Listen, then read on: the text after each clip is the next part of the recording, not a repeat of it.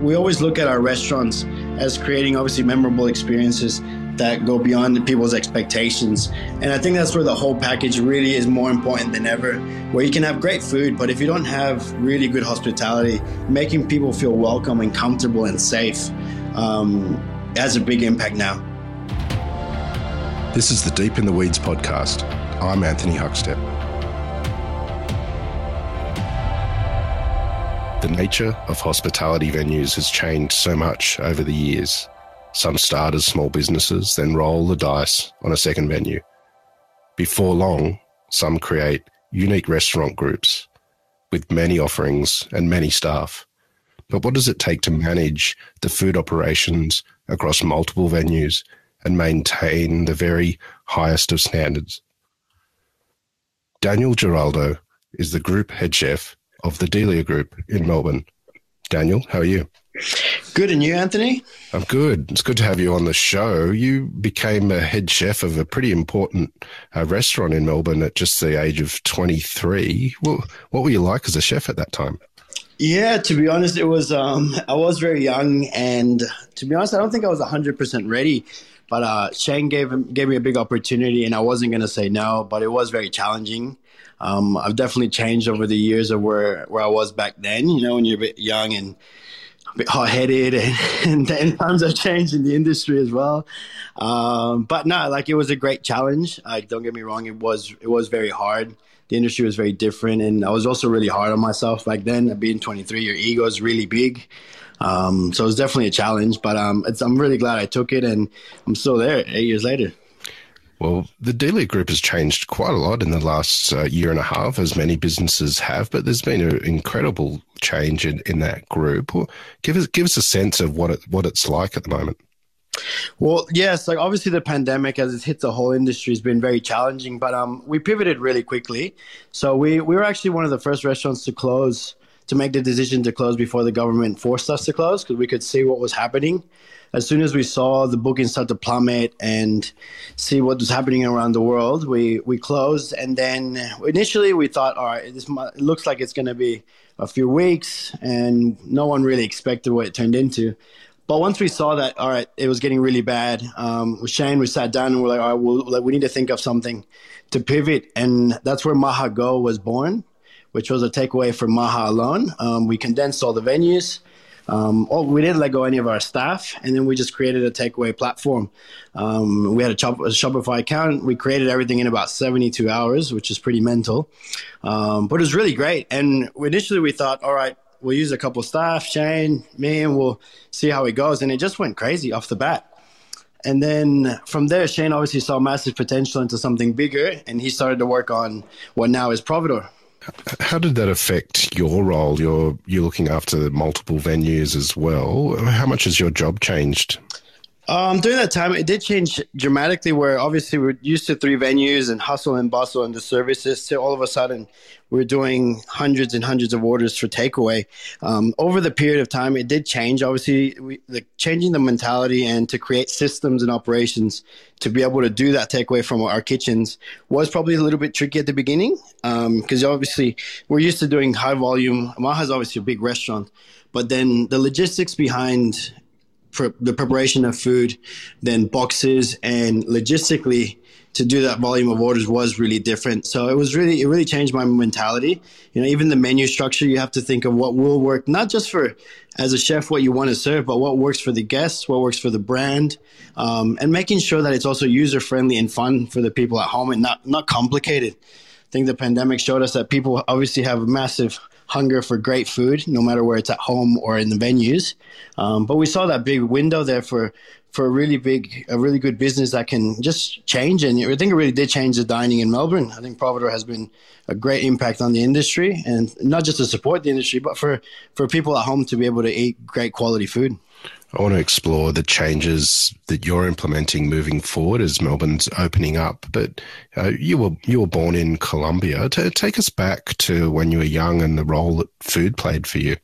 Yeah, so to be honest, I'm a bit of a little bit of a traveler, gypsy type for my family. We moved around quite a bit. I was born in Colombia, and then when I was about 3 years old, I moved to the United States. There I lived for multiple years. And then from there, we moved back to Colombia when I was about 11. And then we moved it back to the Caribbean. And somehow I've ended up in Australia after all those years. But food always, what made something that connected, I think, me and Maha and Shane was in South America for us, food. Obviously, it's essential, but it's the only time that we always spend it in family. Like I grew up, my mother's a great cook with very traditional Colombian food. And my father became a chef in the United States in about 96. So I was very lucky to have that balance of I could have a really high quality meal, but I could also have very traditional food from South America that my mother would cook. And every lunch and dinner, we always sat down as a family. And I think that's something that's always been engraved in me. Like even with at home with my missus, we always have dinner together. Or when it's family and cousins, it's just the best times for you to always celebrate and catch up and enjoy the best moments in life. Is there any feasts that you can tell us about from when you were young? Yeah, to be honest, my mom makes there's two things that my mom makes, even nowadays, because I only see them like every 5-6 years. She makes like this roast chicken where you have like sweated down tomatoes and onions, kind of like an adobo. And then Maryland sit on top, and she puts it in the oven. So half of the chicken is braised and half of the chicken is roasted. And it's absolutely delicious. It's one of the things like, no matter, I've been cooking now for about 15 years, and I can't do it. And it's obviously something emotional, but it always brings me back memories. And every time I see her, wherever I see her in the world, that's the first meal she cooks me with rice. Wow. Tell us about that first moment when you started working in a commercial kitchen. What sort of impact did it have on you? I was lucky. Like I grew up seeing my father in restaurants. So when we lived in the United States, every summer I'd go and spend time at the restaurants he was working. He used to work in Tampa, Florida, at like a high-end Southeast Asian restaurant. So I'd go spend time with him in the summers, and pretty much I'd sit in the kitchen around and play with some of the chefs or peel some carrots, or like I remember we used to play throwing broccoli into little buckets when he wasn't looking. And it was like natural for me to see it. And then I didn't really work in a commercial kitchen until I was living in the Dominican Republic. So I moved there in 2005, and I started working with him at 15 years old. And it was a great thing to just spend time with my father. When I was young in the U.S., my dad would work what normal hospitality hours were. So if you leave the house at 8 in the morning, come back 2 in the morning. He worked at a really busy restaurant. So I didn't really get to spend much time with him growing up. Like, he was a great dad and all, but he was always at work. So for me to be living in the Dominican Republic in front of the Caribbean Ocean and working with my father, that in itself was a blessing. That meant a lot to me. So it was really, really fun. And I was really lucky. Obviously, my dad was the executive chef, so I didn't have to clean much or do some of the bad jobs when I started. But yeah, like it meant so much to me. And for us me growing up traveling, it was pretty much the what I could see the future was for me, because I could work and travel anywhere in the world, which is what I wanted to keep doing. With your father being a chef and also your boss, what sort of impact and influence did he have on you? To be honest, it was positive and negative. From a positive point of view, obviously, he taught me things that I would have never learned as an apprentice. You know, from day one, I was prepping meat and fish and doing things that normally you wouldn't do for a couple of years. But then on the negative side, obviously, he would never treat me like an employee. So it was like, you felt good in the moment, but I look back, he wasn't really hard on me. Or if I made mistakes, you wouldn't get, like, obviously there wasn't consequences on that. So I think that on that side, I do think I would have preferred a bit more repercussions. But then obviously once I left the Caribbean and moved to Australia, then that definitely came out with other bosses that it wasn't that easy. Let's explore that. What drew you to Australia? To be completely honest, I met someone in the Dominican Republic. I'd never thought about Australia. I was going to go back to the US or to France, because I actually moved to France for a couple months and I was going to go live there, but it fell through. And I came back to the Dominican in 2009 after several months in the south of France and Italy. And then I ended up meeting someone, and it's like, oh, like, we should go to Australia. She was from Melbourne, and I was like, okay. And I bought a ticket and came to Australia.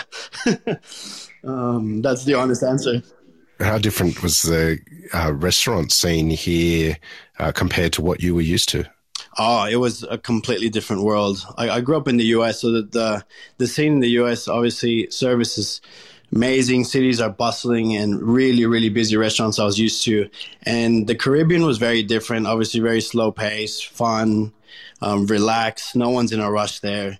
And then coming to, I honestly didn't know anything about Melbourne. I hadn't even Googled it. I only knew about Sydney. I only knew about the Harbour Bridge.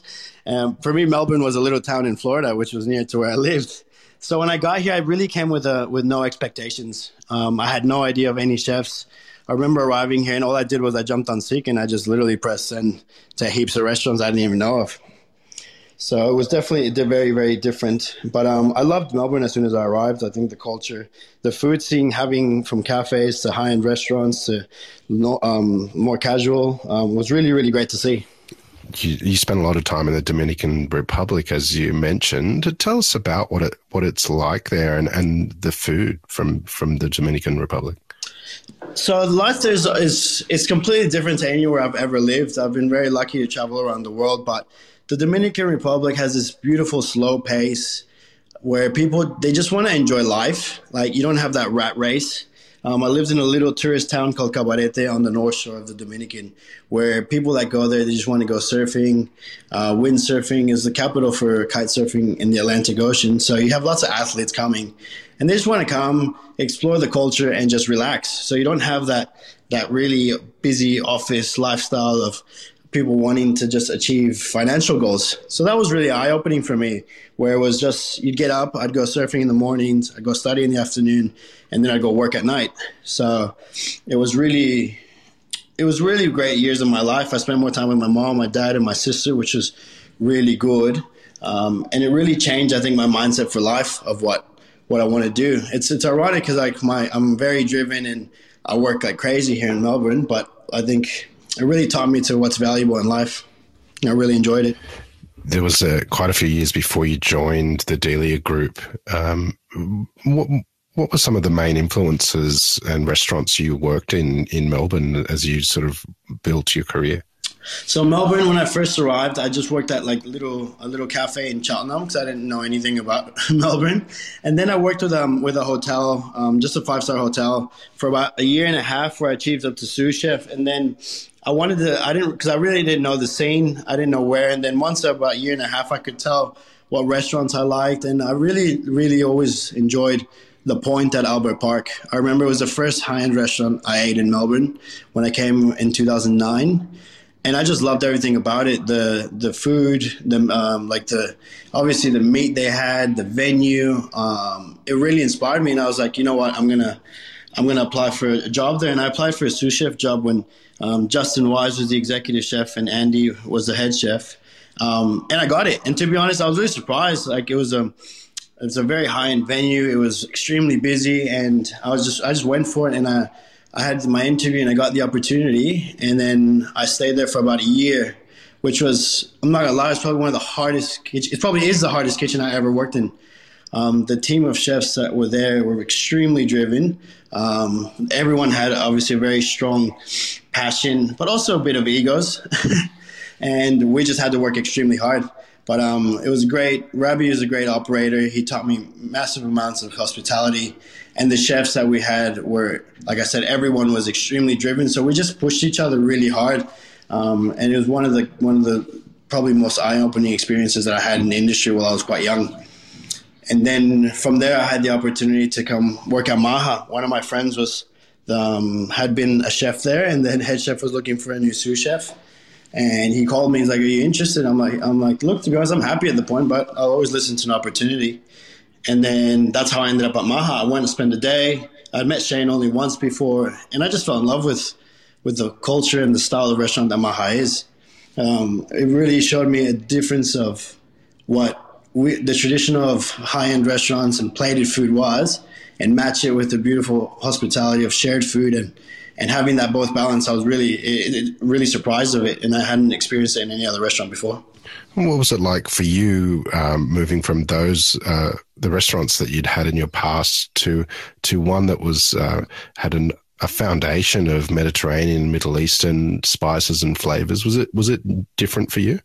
It was really different in the sense of my professional cooking, but some of it did. I could the flavors and the style of cooking I could identify with surprisingly some food of South America. Normally, people wouldn't assume Middle Eastern and South American food are similar, but I think the culture behind it and the style of it is quite similar. Like there's obviously lots of shared food, and family and hospitality is probably the foundation of it.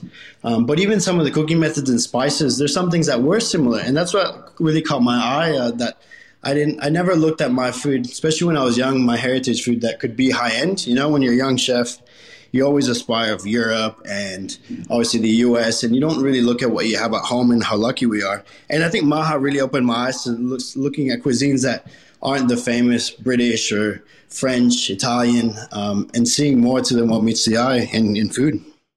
Shane Delia is well known across Australia.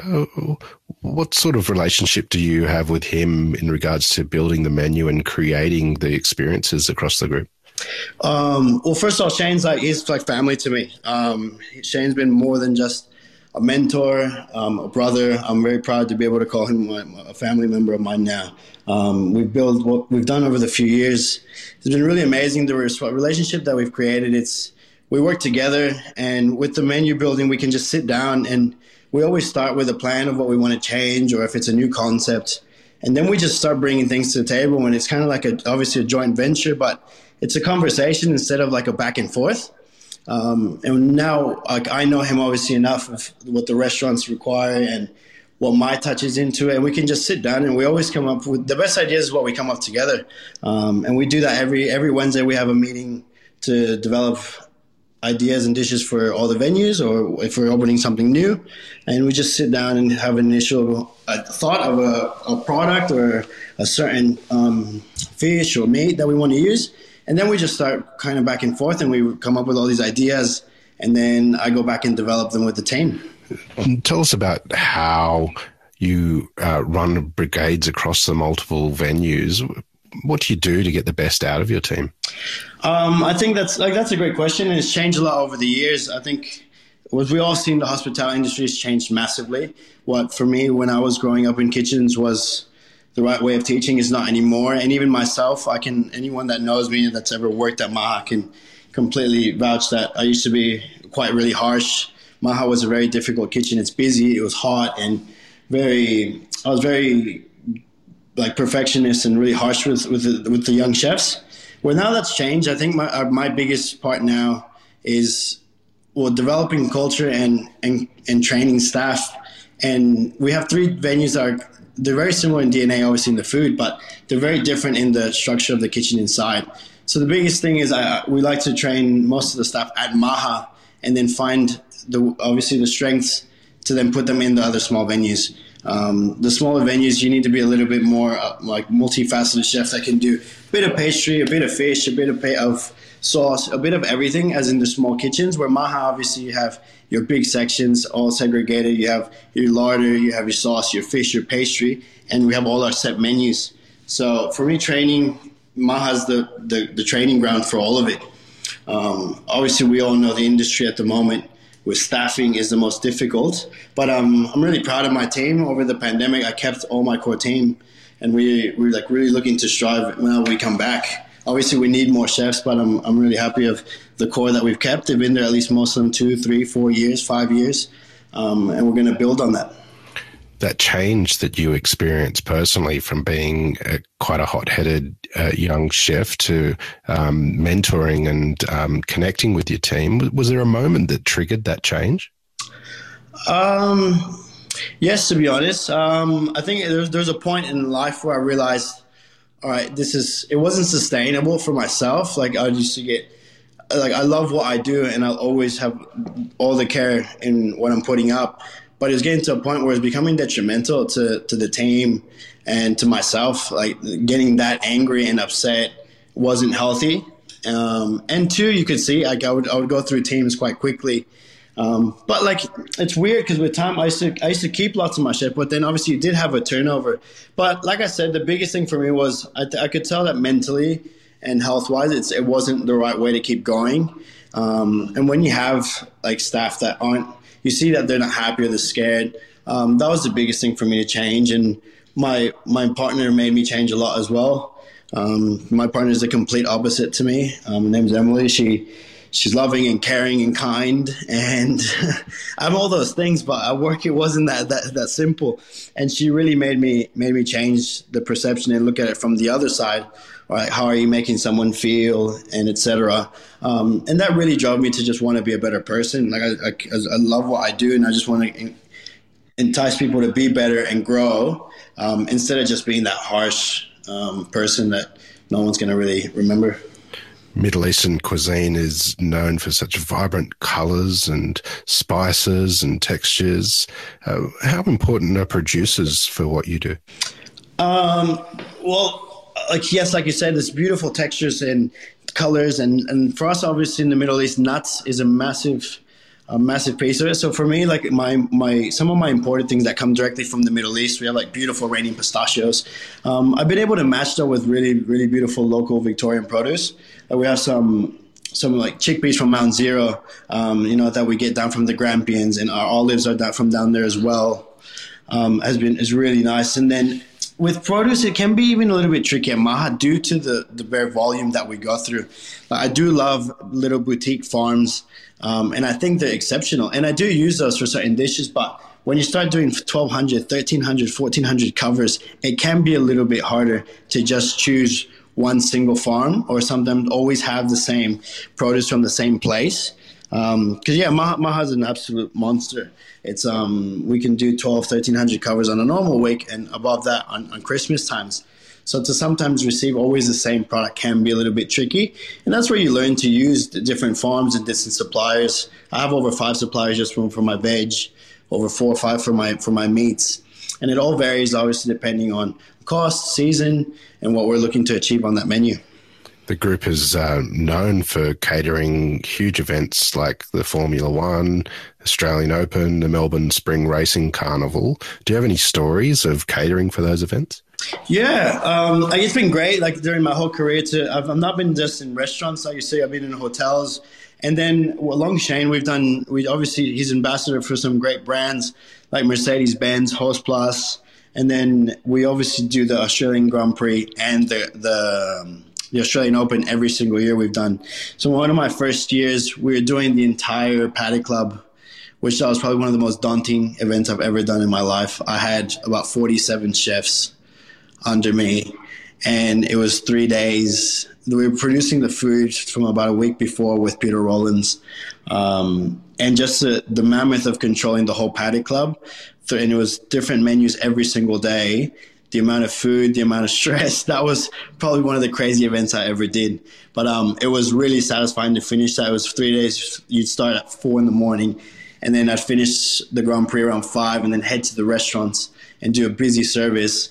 It's what you live for, actually. Like, it sounds really hard, but it's really exciting times. Like, to be able to know that you've accomplished that and handled that many chefs, and that you have thousands of people that are happy, is really satisfying. What sort of food did you do from those events? Do you have an example you can give to the sort of experience that guests had at those huge events? Yeah, of course. So obviously, most of the times it'll be Middle Eastern inspired, which we can do. Obviously, Maha lamb shoulder is probably one of the most famous dishes in Melbourne. I use over 20, 30 tons a year on an average year of lamb at Maha. So lamb shoulder, like green olive tabbouleh, is an initial staple for many, many years. And we reiterate that in different ways, in different forms. So that's always a really crowd favorite.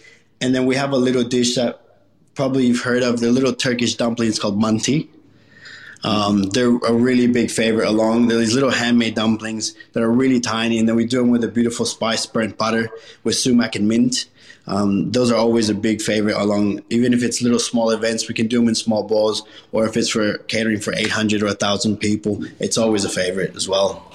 You mentioned that a lot of your life has been about travel. Have your travels influenced and shaped you as a chef? Yeah, enormously. I think that my travels, my heritage, initially, I've never wanted to do any food that had to do with where I was from. And it's hard for me as well because I didn't grow up in Colombia. So for me, when people ask me, like, what food you do, my foods, if it's just at home, I'll always be after all this time, I do love Middle Eastern food and spices no matter what. I think the use of toum and the spices, that will forever stick with me now, no matter what I do ever. But I really, going to France when I was really young, really opened my eyes to seeing what just produce, really good produce, and wine was. And I used to not drink wine when I was like 18, 19. But then after a few years, those memories of the south of France, and like I went to little restaurants where it was just like really beautiful produce of the season, just cooked nicely, and a great bottle of rosé that you go to the wineries and they just top up your like glass water bottles. You don't even get a brand on it. Really, then further on in my life, reminded me what I do enjoy, and not so much of just luxury items, or good food doesn't have to be caviar and foie gras and truffles, which I think as a young chef, that's all you want to do. So that really shaped me to be able to use humble ingredients and make them really, really special. There's been major changes to the operations of the group during this time. What's some of the changes that you've implemented that you'll be keeping moving forward? And will the restaurants be different? I think the whole industry will change a little bit. I think my menus have changed away in a little bit, and obviously how complex they are. I think one part of that will always be staffing. But the biggest implement that we will always keep is Providore. Like, I think that platform has brought so much awareness and realization of what we can do as a restaurant, and not just expect bums on seats. So that's something that we always kept doing since day one. We've never stopped it even when we lift any of the lockdowns. So I think that's a big part of our business that is now a part of, and that won't change. And then from the restaurants, I think the biggest thing that I really want to focus is I've seen the value of the effort and training of our staff. The people that you put effort into they're actually the foundation of all your businesses. So without them, you can't really achieve anything. So our training and culture is probably the biggest focus that we have at the Delia Group in the next 12 months. Melbourne's opening up again after an incredible amount of lockdowns and a really long one just recently. What's the general feeling now that vaccination rates are high? How is the feeling in the group and generally across the industry? The feeling has been great. We opened Maha East and Maha Bar last week, and it was beautiful to see the dining rooms full again. You can see the hunger that people want to be out and socialize. Obviously, the food's the huge factor, but the biggest thing for us is we always look at our restaurants as creating obviously memorable experiences that go beyond people's expectations. And I think that's where the whole package really is more important than ever, where you can have great food, but if you don't have really good hospitality, making people feel welcome and comfortable and safe has a big impact now.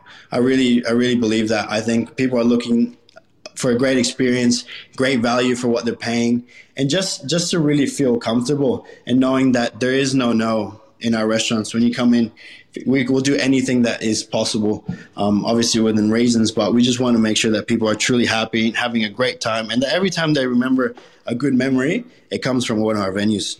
Your career has led you to run the operations for one of Australia's biggest restaurant groups. What is it that you love about what you do? I love at the moment, every day for me is, obviously there's always challenges, but every day is different. I love working with Shane. I think we have the relationship I have with him is really the biggest factor for me, that we see eye to eye. We see the future, what it is now. And every day I come to work and I can either be doing the pass at Maha for 200 covers with 15 chefs, or I can go to one of the small venues on a Tuesday and be doing 30 covers with 3 chefs, or have a day of office where I need to look at HR and procedures and make sure everything's compliant. That variety for me is what drives me every day. Every day is different, and every day is a new day to keep improving what we're doing and improving the hospitality scene in Melbourne. Well, Daniel, good luck with everything. Everything's opening up, and hopefully will stay open up. We've loved having you on Deep in the Weeds today to hear your story. Please keep in touch, and we'll talk again soon. Thank you very much, Anthony. It was great to be on board. This is the Deep in the Weeds podcast. I'm Anthony Huckstep. Stay tuned as we take a deep dive into the lives of the incredible people who ply their trade in the food and hospitality sector. Special thanks to executive producer Rob Locke for making this all happen. follow us on Instagram at Deep in the Weeds Podcast, or email us at podcast@deepintheweeds.com.au. Stay safe and be well.